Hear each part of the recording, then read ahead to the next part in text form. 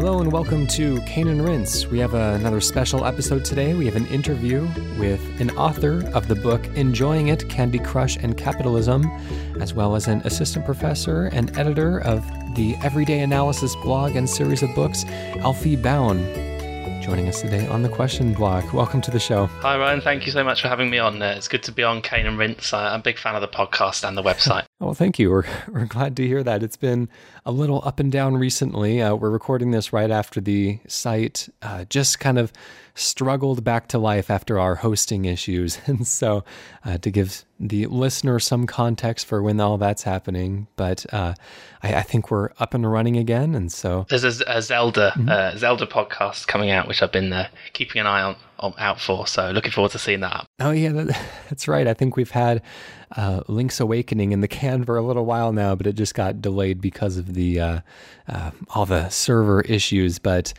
should be smooth sailing from here on out. All right, so now you are located in Hong Kong right now. Is that a permanent abode, or is that are you there on business, or what is the story behind that? It is permanent now, but it's new.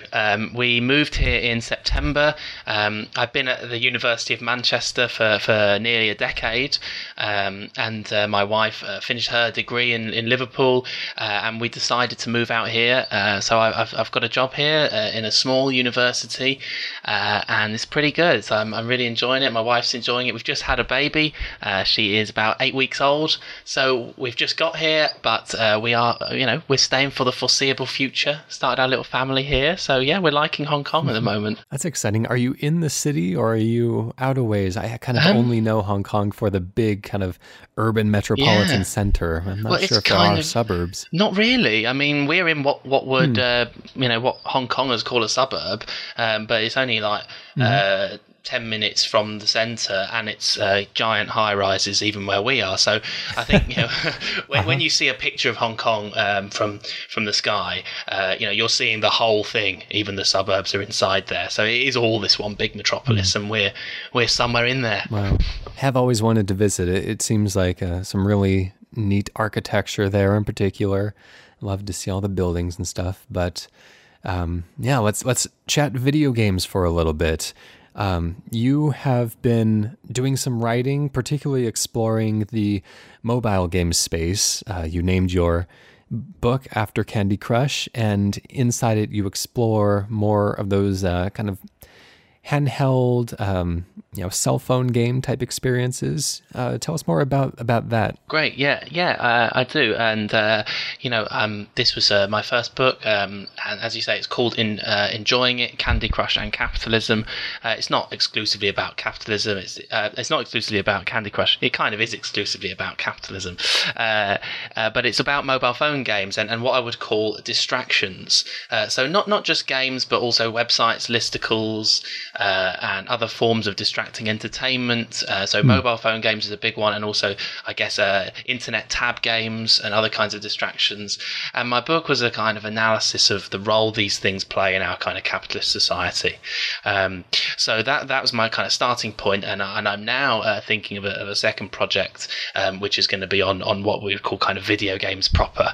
So like AAA games and indie games, and how they relate in a much more complex way to our kind of capitalist society that we're in. So this first book, it's brief, it's 77 pages long, it's a very quick read, and it's just a little argument really for how we should look at these distractions which kind of so much characterize our lives today in a new kind of light. And by capitalism, I was getting the impression from what I was reading that you're not referring to necessarily the microtransaction economy, but rather to just the more general idea of how this type of entertainment influences the workplace environment. Absolutely. It's about the culture and politics of the workplace. And how, so I'm specifically interested in capitalist the capitalist workplace, the structure of capitalist work, and the experience of actually working in modern society. And I think that sort of, as you say yourself, distracting games, distracting websites, distracting social media sites play an increasing role in our experiences of work. And I guess my belief is that hasn't really been that increasing role that these things play hasn't really been considered and discussed. And my book was a little attempt to start that conversation off, really. Yeah, you highlight a term kind of harkening back to the Victorians that you call rational recreation. What is this, and how does it play into the mobile game conversation? There's something I actually kind of stole from my wife, because she was studying history.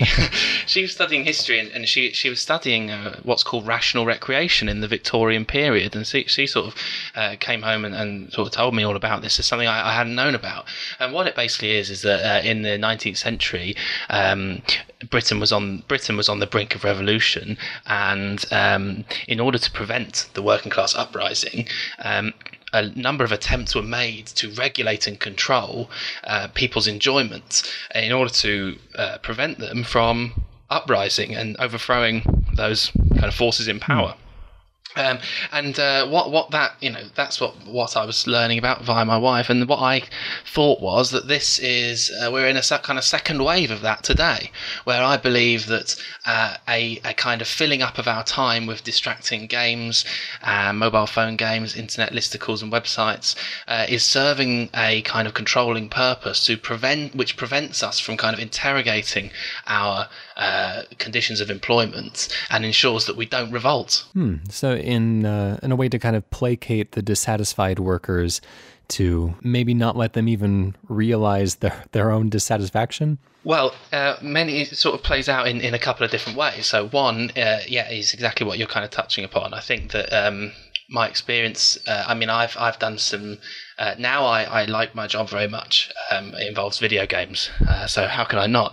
But Sure. I've done some pretty miserable jobs, such as like working in a horrible gastropub kitchens, and also even telesales and even sort of on telephone debt collection, some real miserable jobs. And my experience of these things has been this, that like, whereas we would used to use our kind of 5-minute break, for instance, to talk to our colleagues, for example, about how awful our working conditions were, or perhaps even just sit by ourselves and reflect on our experiences of work. And another example would be journeys to and from work, which kind of used to be spent thinking about work that we had to do, or work that we'd just done, or perhaps discussing with colleagues the work we'd done. And I think now what we have is a sense that every spare 30 seconds is fed into a distraction of some kind, usually technological distraction. So yes, it prevents reflection and on our working conditions and discussion of our working conditions, and therefore, as you rightly say, possibly even prohibits us from realising, that how dissatisfied we are, let alone doing anything about it. Yeah, it's interesting because when people talk about using technology and these kind of distracting games and websites and stuff in place of interacting with our coworkers, most of the time the way that that's framed is in lowering a worker's institutional commitment because they're not able to make those social connections with those that are around them. But kind of instead you're approaching it from the opposite angle, that maybe the memories and the thoughts of dissatisfaction don't have enough time to fully crystallize if they're erased by pleasurable memories and replaced almost entirely and immediately. That's absolutely absolutely it, and it's a good way of putting it. And I think that yes, we're prevented from even kind of consciously. These things remain more unconscious. It doesn't stop us being unhappy. We're just as dissatisfied with our conditions of our employment, but it keeps those things unconscious, prohibiting them from kind of rising to the surface of our consciousness, at which point we could potentially at least do something about it. So yeah, that's a good way of putting it. The other kind of extension of the argument I make in the book is to do with guilt. is to do with the special function that guilt plays in relation to these experiences of gaming. So I'm very interested in how we feel guilty afterwards and possibly overcompensate by working even harder for our kind of capitalist employer due to the sort of guilt that the temporary distraction has instilled in us. So you kind of feel like you're wasting your employer's time and money by flipping your Angry Birds or something? Absolutely, and that's exactly what I'm trying to say. You're not doing. Like, it appears to us like there's nothing your employer would like less than for you to be playing Angry Birds under the table, or for you to have a secret tab of Twitter or BuzzFeed or whatever your particular vice is. I'm pretty addicted to Cookie Clicker myself. So these things appear to be the last thing your employer would want. They appear to be a distraction from productivity. They're totally unproductive. They're totally useless. And my argument is that that's the reverse is true. These things are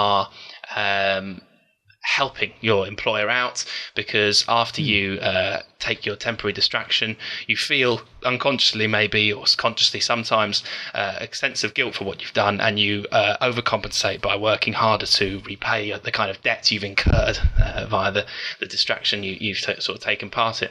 So and that is becoming more and more clear in that there are certain companies which actually use video games in the workplace and have kind of apparently proven via statistics that it does make you work harder if you've had 5 minutes on a video game, and you can pay a company to come into your workplace and do that.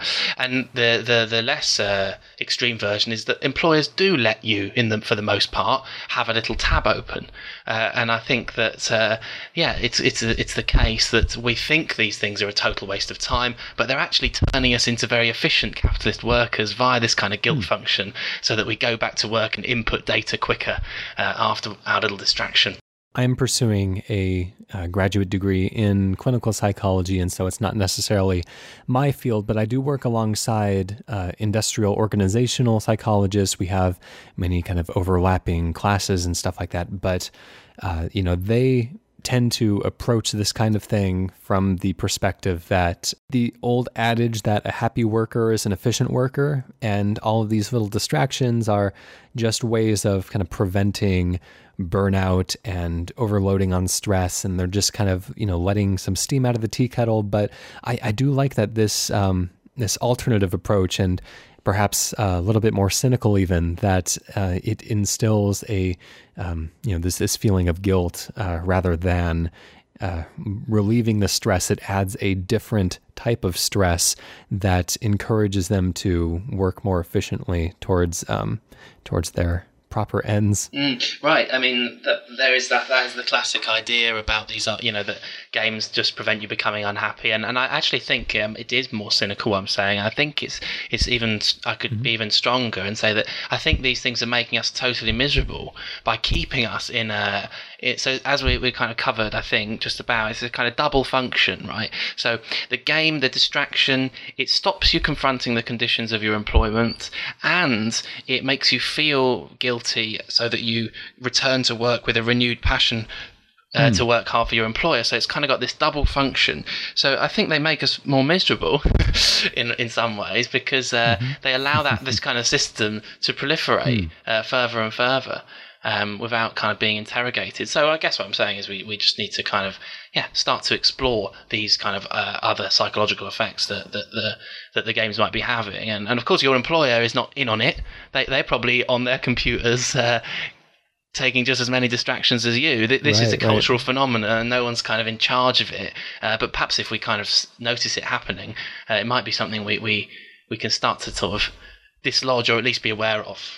I certainly know that feeling of wasting some time at work and then feeling like, oh, I don't want anybody to notice, so I have to get my numbers up so everything looks right at the end of the day, and then I probably do better that day than I have done any day before, because I am kind of compelled to make up for any differences, so I wouldn't be caught on the back end. Sure. Yeah, no, absolutely, and I've experienced the same many times, and So those are the kind of thing I'm saying. It's at a pretty straightforward in a way once you've kind of discussed it. This is the argument I'm making. The distraction plays this very important role in our kind of workplace, and it sort of changes what we conceive of as work and how we relate to our workplaces. And so that is particularly perhaps relevant for like the things we've mentioned, mobile phone games, which of course are a massively booming industry, and other kinds of distracting websites and online games, stuff like that. But so what I'm now hoping to kind of move into is something, I suppose, which is quite different really, which is the kind of study of video games and the philosophy and politics of video games in a much more much more general, much more detailed sense, because I don't think that all video games are just capitalist distraction. Absolutely not. I think video games can be some of the most interesting texts that our culture kind of produces. So I'm now looking to do kind of the opposite. I've had my cynical discussion about the horrible role that distracting games play in culture, and now I want to sort of look at how interesting and radical and important many kind of video games can be in society. So I'm hoping that the next project will be a lot less cynical, as you say. Well, nothing wrong with a little cynicism. And, you highlighted a couple examples of, Candy Crush and Cookie Clicker. And, it can certainly be said that there are, many layers of the design and of the just kind of experiential storytelling that these kind of impart to the player that are blazing new ground, whether that's, good or bad or whatever direction you kind of choose to perceive that as. But, there is some real video game design choices being made here and new trails being blazed. So, there certainly is overlap between the two pursuits. Yeah, absolutely. Absolutely. There is. And many, when I kind of analyze a video game, at the moment, all I'm doing is just taking one game at a time and trying to kind of work out what role do I think this game plays in relation to our kind of social structure.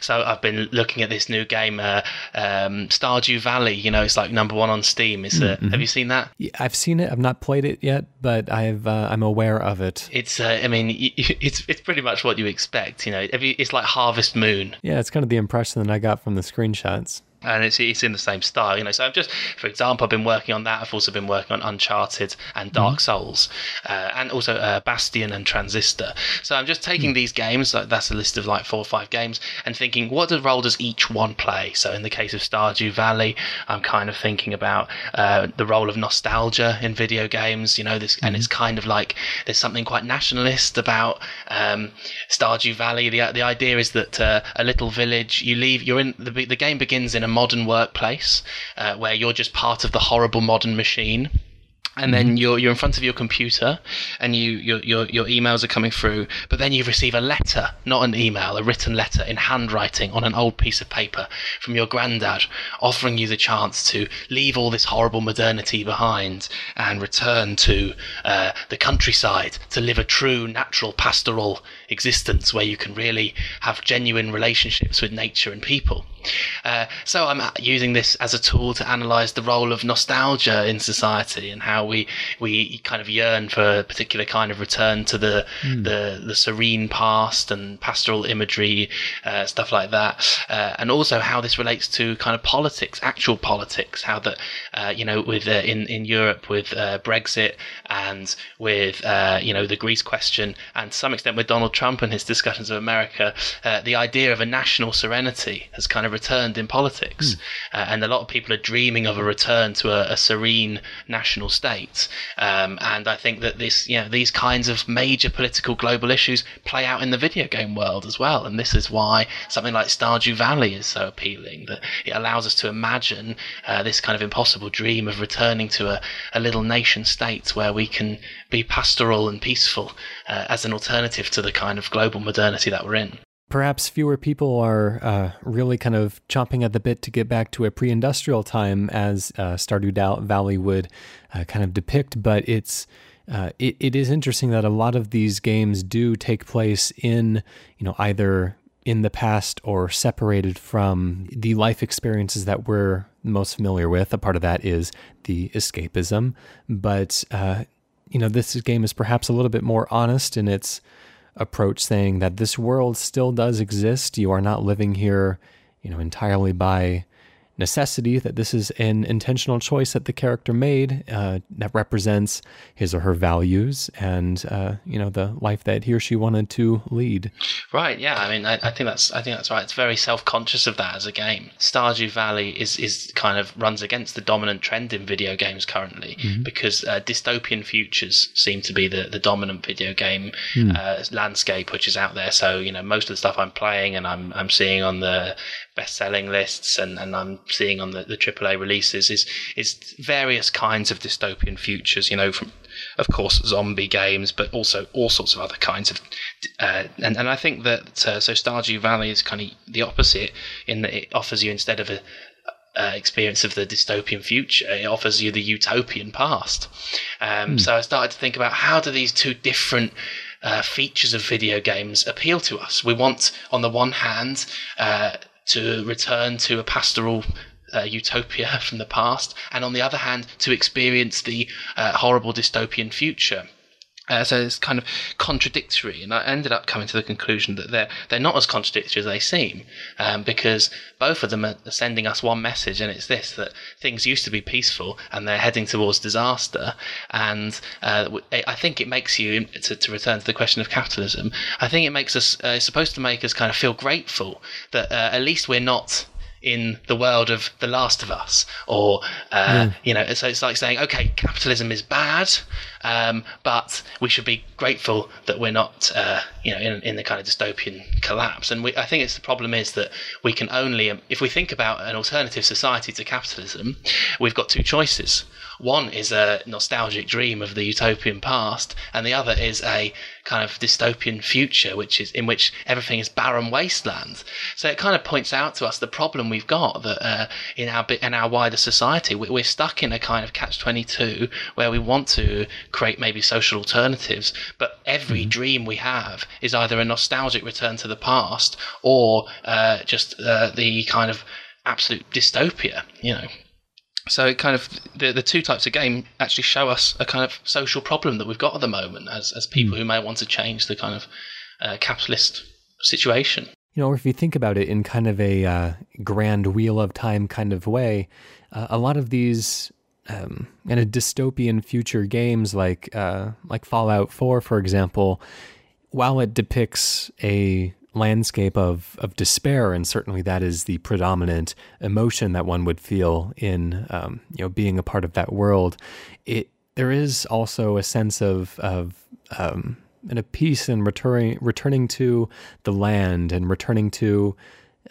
individual cities that don't necessarily have contact with one another, and relying on family and some of the values that you might associate with being kind of old world and not capitalist. And so, it's kind of almost saying that if we don't go back to that ourselves, then the future is going to take us to the same place, but just this added level of despair and destruction. Yeah, I totally agree with that point, actually, and it makes me think that yet again that the something like Stardew Valley is not dissimilar to Fallout, even though they appear the opposite. Because in Stardew Valley, the story is that the village, the little village, has the only way to access it is by bus, but the bus stop is broken. So it's exactly like you said. We've got no choice but to start again as a small community and rebuild. And be self-sufficient as a small community, and the same is true of, and I think what you pointed out in same is true in Fallout, but not just that. Even in like The Last of Us, in all sorts of zombie dystopian games, the negative side is I'm being munched up by zombies, but the payoff is we get to start again. We get another chance, right? That's what we're kind of looking for, seeking another chance to rebuild from the beginning. And that's where, yes, family values and sort of small community values come in. So yeah, I think there's a kind of hidden enjoyment of those kind of apparently awful landscapes found there, and I think it shows us that I think there's also a problem here, that we like to believe, again, what I hope I was kind of getting at, we like to believe that the solution is to return to traditional older values. And I actually don't think that is going to be a solution to our problems. I think these games are giving us a kind of sense that a way out of the problems of modernity is to return to the traditional values of the past. So that could be a dangerous kind of message to be sending to people. We need to kind of interrogate that. Now, you used the word rebuild a couple of times, and like I said, I wasn't familiar with, I haven't spent time with Stardew Valley anyways, but what type of society are you building that into? Because I get the sense that in a game like Fallout or, even The Last of Us or something, the ultimate kind of implicit goal, the ultimate good would be to return to how things were before, to return to the machine and the city, and to build robots and be the biggest gun-toting badass on the wasteland. But how does Stardew Valley kind of frame the goal? Good question. I'm not finished. Well, I get the impression the game probably doesn't end, but I'm not got into the. Basically, you start with the very basic. Traditional farming tools like an axe and a hoe, and then you start to improve your tools, and you can see modernity creeping in. And now I'm feeling already in my progress of the game a little bit nostalgic for the beginning of Stardew Valley, before these horrible modern tools became available and my farming became more industrialized. And that shows you like how we're constructed as people, and how our own nostalgia works. Like it's always this kind of it's preying on this this tendency we've got to like prefer things in the most natural way and to dislike kind of modern technology. And I think it's asking us to kind of reflect on those weird feelings of nostalgia we have for the past. So I think this is a good example of a game which is actually forcing you to experience something like your own nostalgic desires and then reflect on them. And possibly that can show you something about how we're constructed socially and where we are at this social moment. So it's an example of a game which is far more than just a distraction, which is actually potentially going to force us to kind of consider our situation in new ways. Yeah, when you talk about kind of world-ending scenarios, I did want to kind of again go back to one of the examples that you had brought up before that it sounds like you've done a lot of kind of study on and writing about, which is Cookie Clicker. Now that takes a very different approach to an end-of-the-world type scenario, but for as simple mechanically as the game is, it does pack in a fair amount of really perhaps exaggerated to the point of like political cartoon economic commentary and some actually really subversive story elements that come into the experience partway through. And so I was wondering if you could talk a little bit more on that. Yeah, absolutely. I've actually just recently given an interview on this. Someone was writing an article on Cookie Clicker for a newspaper called The Kernel. It's online. And they contacted me to ask me what I thought about Cookie Clicker. And I agree with you. Subversive is the right word for this game. This is a game which is, and it's a... So we're actually kind of, in a way, undermining my own argument in the book, because this is a typical distraction, but I think there's a very subversive message in this game too. And it's because it's, as you say, it starts in a similar way to it's got nostalgia involved. It's like grandma's baking cookies. Oh, how authentic, how lovely. And then industrialization begins to happen, and cookies are made by factories. You start to destroy the environment in your cookie production, and everything becomes automated. So that you're in the kind of emblem of modernity, an automated world in which nothing is genuine anymore and the humans are just part of a machine, and you've got hundreds of grandmas just being part of the cookie factory. And then, of course, at the end of Cookie Clicker, well, there's no actual end, but it's collapse, right? It's absolute collapse. Everyone rebels against you. It's like it is also a kind of apocalypse game, a kind of end of the world. The grandmas turn against you. Everything's chaos, and I think this is kind of showing you the message. This is Cookie Clicker has an argument, which is that if society continues in the way it's going, it's going to implode from within and destroy itself. So capitalist success, will kind of eventually lead to the ruin of the whole system. So it's kind of giving you the message that this system is going to implode from within if it keeps on going the way it has. Yeah, but even in the midst of this kind of Lovecraftian, like, nightmare scenario that begins to unfold, your numbers are still going up and you are benefiting from the chaos. And so you are, as the kind of world's most wealthiest capitalist, immune to the danger that is engulfing the rest of the world. So it also shows you how the collapse of society affects kind of all but the corporation owners. Yeah, I think that's right. I think that's very good. And again, it's yet another dystopian game. I think dystopia and utopia are two kind of vital words when it comes to discussing video games. And I think overall I'd probably say that they point us to a kind of a very important problem, that we cannot really imagine alternatives to modern capitalism, but we find it very easy to imagine alternatives to, like, the end of the world. This is a kind of argument I'm actually taking from a book called Capitalist Realism, which kind of says, it doesn't discuss video games, but it says that the problem of our society is that we can't imagine an alternative to our capitalist system, but all we can imagine is the end of the apocalypse, zombie apocalypses. So it gives us the impression that the alternative to capitalism is zombie apocalypse. Right? And I think that's something very relevant in video games, and nowhere is the apocalypse more prominent than the video game industry at the moment. So on the one hand, these games are kind of unconsciously selling us the image that if we don't save capitalism, this is the kind of alternative we can imagine. They reflect this social problem that we're kind of stuck within capitalism and unable to dream of kind of alternatives. Yeah, throughout history, we've seen many ends of empires and ends of ages, and we've watched ages cycle by and peoples come and go, but it is hard to kind of imagine what the end of the current age will look like and what will go on to replace it.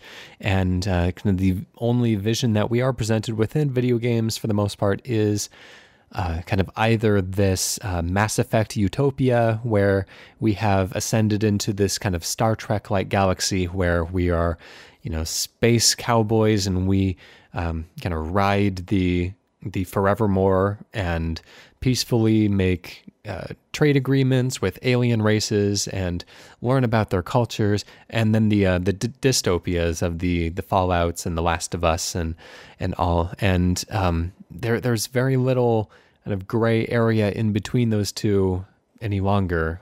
Like even in literature and film, things like Logan's Run did a good job of mixing the utopian and the dystopian elements, and showing you the bright sides of the dark places and the dark sides of the really hopeful places as well. So it's interesting to see these visions emerge because they are emerging from the cultural context of the modern age, and they reflect a certain amount of the hopes and fears of the people that are creating them. Yeah, I think that's it. That's kind of why I really think these things are so. I mean, what is the video games are?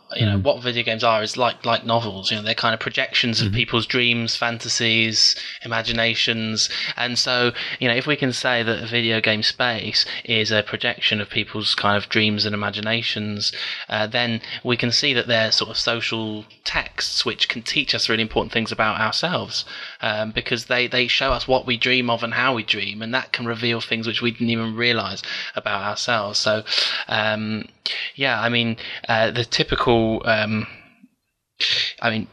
argument that's made about video games is that they're escapist. They're escapism. You kind of mentioned escapism before, but that this is kind of usually the end of a discussion, right? People say, "Oh, well, it appeals because it's escapism." Now, I've just been talking to one of my students, actually, Jeffrey Tam. He's a fellow video game analyst, and he's writing on Fallout, which you just mentioned. And his contention about Fallout is that in this escapist world, you make all the decisions you make are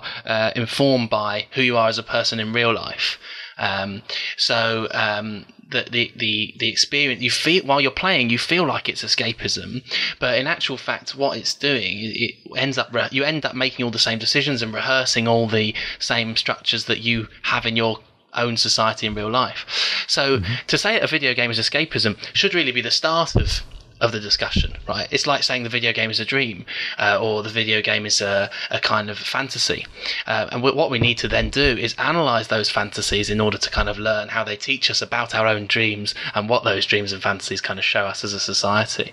So I think, video games are escapism, but this is not this is just the start of a discussion of each game, really.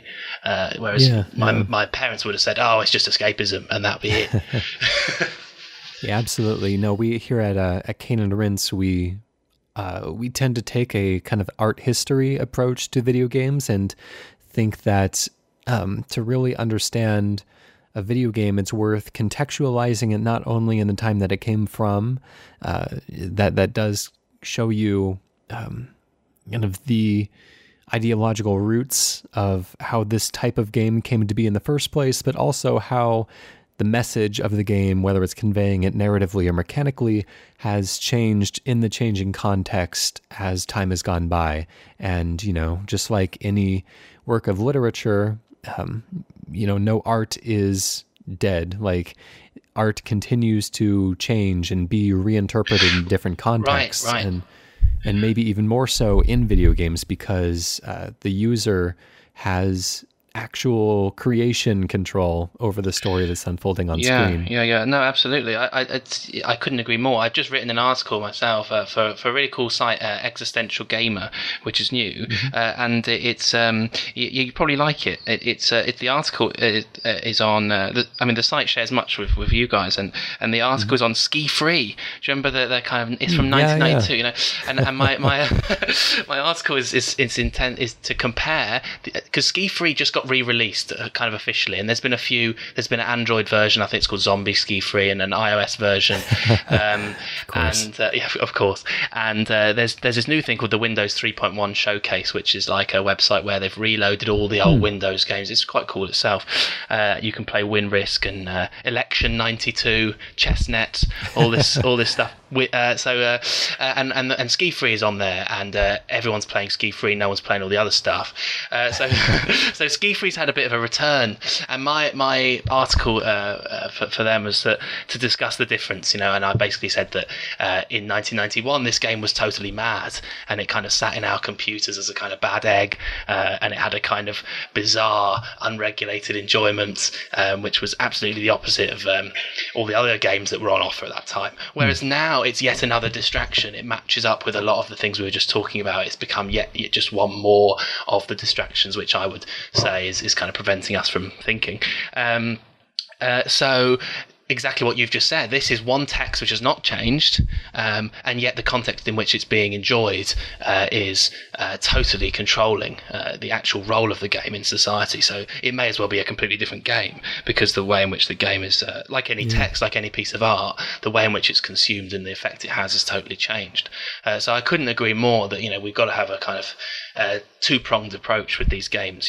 We've got to think where they're coming from and what they're doing, and also where they're being enjoyed and how they're being enjoyed.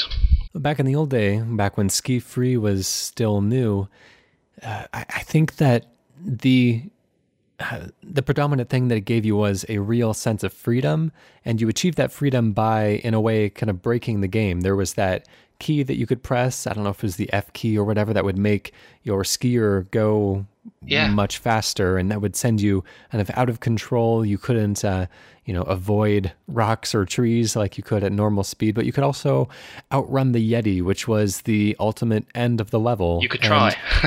Yeah, that's right.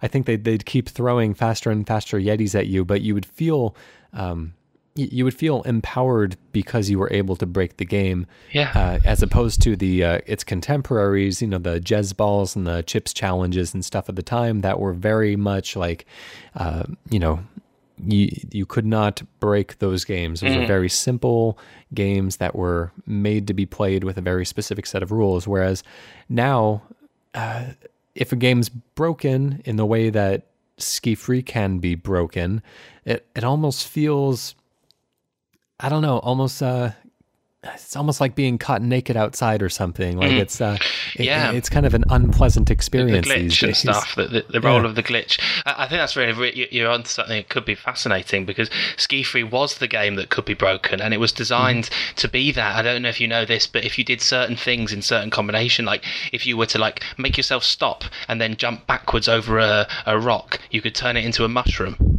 And if you like ran over enough dogs, they would start to like bleed yellow liquid.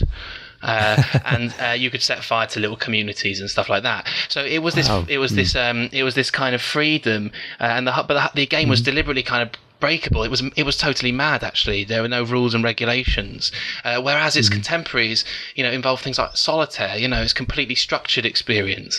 And one of the things I tried to say in this article, which I think is also relevant here, is that to go back to your question about rational recreation, a lot of these games were rational recreation in the sense that they were designed to improve us as people, make us think. Minesweeper was basically a maths practice, logic practice. Solitaire was strategic. Win Risk was strategic, and most games involved some kind of self-improvement. Whereas Ski Free was this totally chaos, totally mad, no rules, no regulations, no order, and which made it, compared to its contemporaries, a bloody bizarre experience. And it felt subversive, and I think it probably was in some ways. Whereas now, that actually characterises the game more. But the comparison you just made between finding that those glitches were deliberately included in order to create a strange feeling when they were encountered. Whereas now, the experience of seeing a glitch in a game is totally different, right? It's sort of like you feel a little disappointed. And well, more often than not, it can end your experience. Now, the glitches of today are... there's a lot of like falling through floors and just being outside of the world and having to, reset the console or even being booted back to the desktop after a game crashes. And see, that's a little bit less fun. Exactly. There's a fantastic game on the PS4 called I think it's called Apotheon. It's like a Greek. You basically play as a Greek, I was just loving it, until you get to about 40% of the way through, and then it's so often glitches that I end up giving up. So it's not. Whereas in Ski Free, the glitch you'd celebrate the discovery of a glitch. It was just I mean, that's something we can't really answer probably in this conversation, but we're definitely that's the kind of methodology I'm looking for. Like, find something which is totally bizarre like that. How has the experience of encountering a glitch kind of changed, and whatever, what kind of feeling that produces in us, and then maybe that could be something to unpack and explore. Probably points to a very unusual kind of enjoyment, which I'd like to sort of find out. So that was the other kind of project of my first book. It's just not just all about distractions. It's called Enjoying It,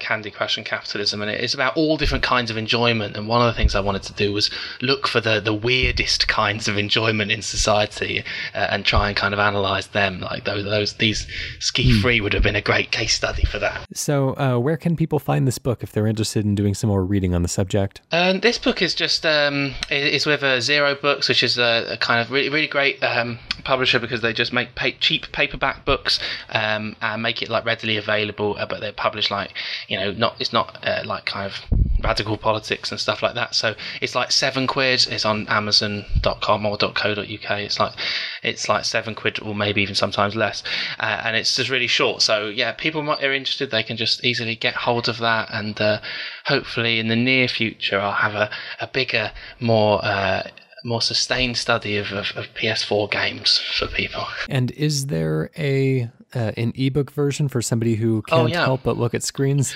Yeah, there is. Yeah, it's the same method. You can get an even cheaper ebook via Amazon. I think it's only a few dollars. So please do check it out, and I hope it's enjoyed. I think that's one thing. How does the enjoyment of reading kind of compare with the enjoyment of games? Is something I want to kind of push. And I think that when I was writing the book and reading books, I feel like I'm enjoying them in a productive way. Whereas when I'm playing games, I think they're I feel like it was unproductive. So I'm interested to sort of see how that plays out when it's a book about video games. Right. Well, I think one of the things that makes video games enjoyable in the first place is that you are getting a really kind of condensed, easily digestible experience of learning and having that learning immediately tested. And so, this type of kind of educational reading is still kind of working towards that ultimate goal of learning more and, having that learning tested by the thoughts that the readers and listeners have afterwards. Yeah, I couldn't agree more. I kept finding that like my academic work, my writing was enjoyable in a really productive way, and my gaming was enjoyable in a really unproductive way. And I think that was actually wrong. And what I've tried to do is kind of unsettle that by kind of. And now I get to feel that video games are productive when I play them, because I can maybe write something about it or whatever. Sure. But I definitely think it's wrong that we have these ideas that certain kinds of enjoyment are unproductive and others are productive. And I think video games, they really suffer from being seen in this really simple, straightforward way. Unproductive, escapism, nothing more than that. And one thing I hope I've done in this book, which I think hopefully your listeners will be interested in, is just try and unsettle that and show how complex and interesting all these kinds of enjoyment we experience when gaming are. So you mentioned also that you are looking to turn your eye towards the PlayStation and some of the politics surrounding that in your next book. I don't want to undercut the future work that you're doing or provide spoilers too early, but is there anything that you want to say about that project? Well, at the moment I'm interested in treating a PlayStation game as a literary text. So whilst literary texts, have a whole history of being respected, even the most what is considered to be the most lowbrow literature is considered to be really worthy of analysis, and why and how it's popular is considered to be really worthy of analysis. Now, on the flip side, video games. So popular culture studies is becoming more and more popular. People love to discuss in university Twilight and novels like that, and why and how they're so popular. But on the other hand, video games just don't have that reputation yet at all. And I think video game studies is kind of growing. But I'm firmly we're working towards here. which exactly a site like yours is really working towards. And it's becoming more visible in the university as well. There's one or two people who are doing really great work on it. But what I want to do is just kind of, I really do believe that video games and PlayStation is just my personal. I think to talk about all video games would just be, this needs to be a whole genre of study, not just one book. So I'm personally more of a PS4 gamer, partly because now it's the only console I can't play a computer game because I need both hands. Whereas I'm playing all the PS4 games that I can use one hand, so I can hold my baby in the other hand. She's up all night, and this is potential gaming time, so I try to hold my controller in one hand, the baby in the other hand. So I'm playing all puzzle games at the moment. It's slower paced. You don't need both hands. But in any case, my point is that this is what I'm playing at the moment, most of the time, PS4. So my idea is to take a selection of PS4 games and study them as if they were serious literary texts. Some of these I make the parallel with highbrow literature. I think some of these games, some of these indie games and some of these AAA games even are very complex texts which are asking us to think again about our gaming, our experiences of gaming, our enjoyment, our identities, our politics, our gender politics, our nationalisms, and all those things, and make us reinterrogate them. Other games, I think, are totally just symptoms of our problematic capitalism, looking to kind of placate us and implicate us in some pretty awful ideologies. But all of them are worthy of study. And so my idea is to have a book which treats a selection, a very small selection of, say, 10 games, and treats them as serious texts and tries to look at all the psychological and philosophical and political issues that are raised and questioned by those video games as texts. That's fascinating. That's kind of the exact kind of thing that we love to do, and so I'm really curious to see where this project takes you. Do you have any ideas for the types of games that you're going to want to examine? Well, I've just done. I'm also writing for a YouTube channel which does like the philosophy of video games. You might have seen it. It's called 8-Bit Philosophy. Wisecrack TV is the YouTube channel, and I've just done a video on the philosophy of Dark Souls. Was writing for them, and I think Dark Souls is something I would like to do a whole chapter on. I think there's so much in there. There was a lot. It's a pretty dense game. Yeah, and I felt like we'd covered at the video we've been making which is not out yet. It has only kind of covered a tiny element of that. But again, it's this, like you said about the history of art, that could be useful with Dark Souls. It's all the images it uses. It's like plunging into this weird medieval fantasy world. It's full of kind of artistic images and strange kind of landscapes. So something like that would be one. And then I'd probably try and cover a few classics, like the new Tomb Raider, GTA, and then some indie games like Outlast. I'm playing Outlast at the moment. So at the moment I'm just collecting Bastion and Transistor, the new so those are just a collection, and what I'm doing at the moment is just sort of writing small articles on these games for various websites and journal places and maybe some podcasts, and then collecting notes on all these games, and eventually I'll decide which I think are the sort of 10 most interesting and turn them into much more sort of sustained case studies of what are the politics and experiences of playing the PS4. I'd also suggest, if you haven't tried it yet, the Swapper is full of all sorts of interesting philosophy. You're not the first person to say that.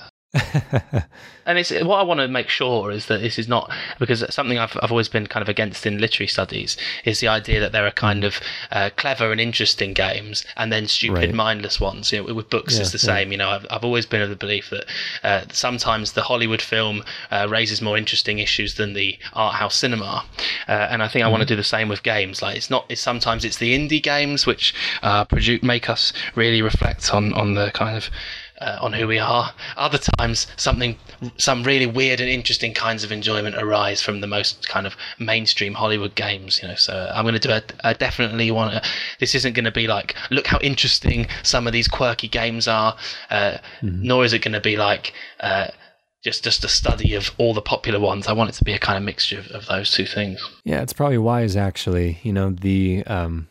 The little ones like the Unfinished Swan and stuff, like they do kind of beg in their simplicity and in their abstraction to be analyzed on that deeper level. But that's not to say that something like Need for Speed doesn't have cultural values being reflected, certainly in its design and its mechanical engineering. I just couldn't agree more. That is exactly what I think. That like it's not just the games which are actively trying to discuss some of these issues. Sometimes it's the ones that are unconsciously reflecting kind of social and cultural values which need to be kind of analysed the most. So try and find a nice mixture of those things. I think the stuff you're doing on Cane and Rinse is great towards that, and I'm hoping that this kind of video game studies just becomes as big as it deserves to be, because there's nothing more dangerous than a whole industry which millions and millions of people are enjoying, which never gets interrogated. And we're starting to see, I guess within the more popular sphere, we're starting to see some of the same criticism that would be applied to film and literature start to be applied to games, and a lot of it is not going over very well at all with the audiences, which is unfortunate.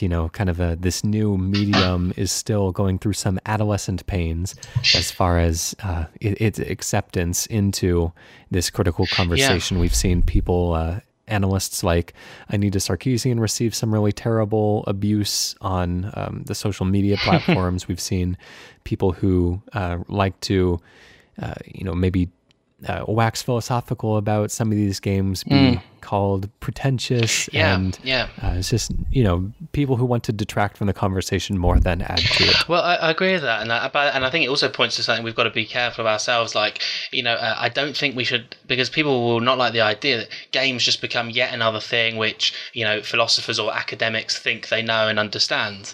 And I think that like we can sometimes we don't want to be people saying, oh well, I with my philosophy head and all the reading I've done can easily explain to you your mindless enjoyment of this game. People are going to find that pretty sort of horrible, and I tend to agree. The task we've got is to make sure that video games don't just become yet another thing we can explain using all what we think we know, but a big space for loads of interesting discussions that can make us think again about the things we think we know. Yeah, I'm hoping that, striking the right balance of that is kind of our task. And I think, as you say, yeah, it's not going to be an easy one. Ultimately, we can study games and know them mechanically and know design philosophies, but ultimately they are an expressive and projective medium, just like any other artistic medium. And so ultimately we are hoping to get to know more about humanity, not just games, because games aren't naturally occurring. Like the real soul that goes into a game, the thing that's really worth analyzing is that human component. And I think that well will never run dry, no matter how much study is done. Absolutely. I completely agree. So yeah, here's to the future of video game studies. Absolutely. Well, we are very keen to catch up on that, or keep up on that kind of thing. And I'm sure that our listeners are as well. If they have stuck with us and what we do for however many hundred shows we've done so far, then yeah, I'm sure we have a stable full of people who are really just itching to get into this conversation and to start looking at games in this way. Well, I really hope so. And yeah, thanks a lot for having me on. And let's stay in touch and speak again in the future.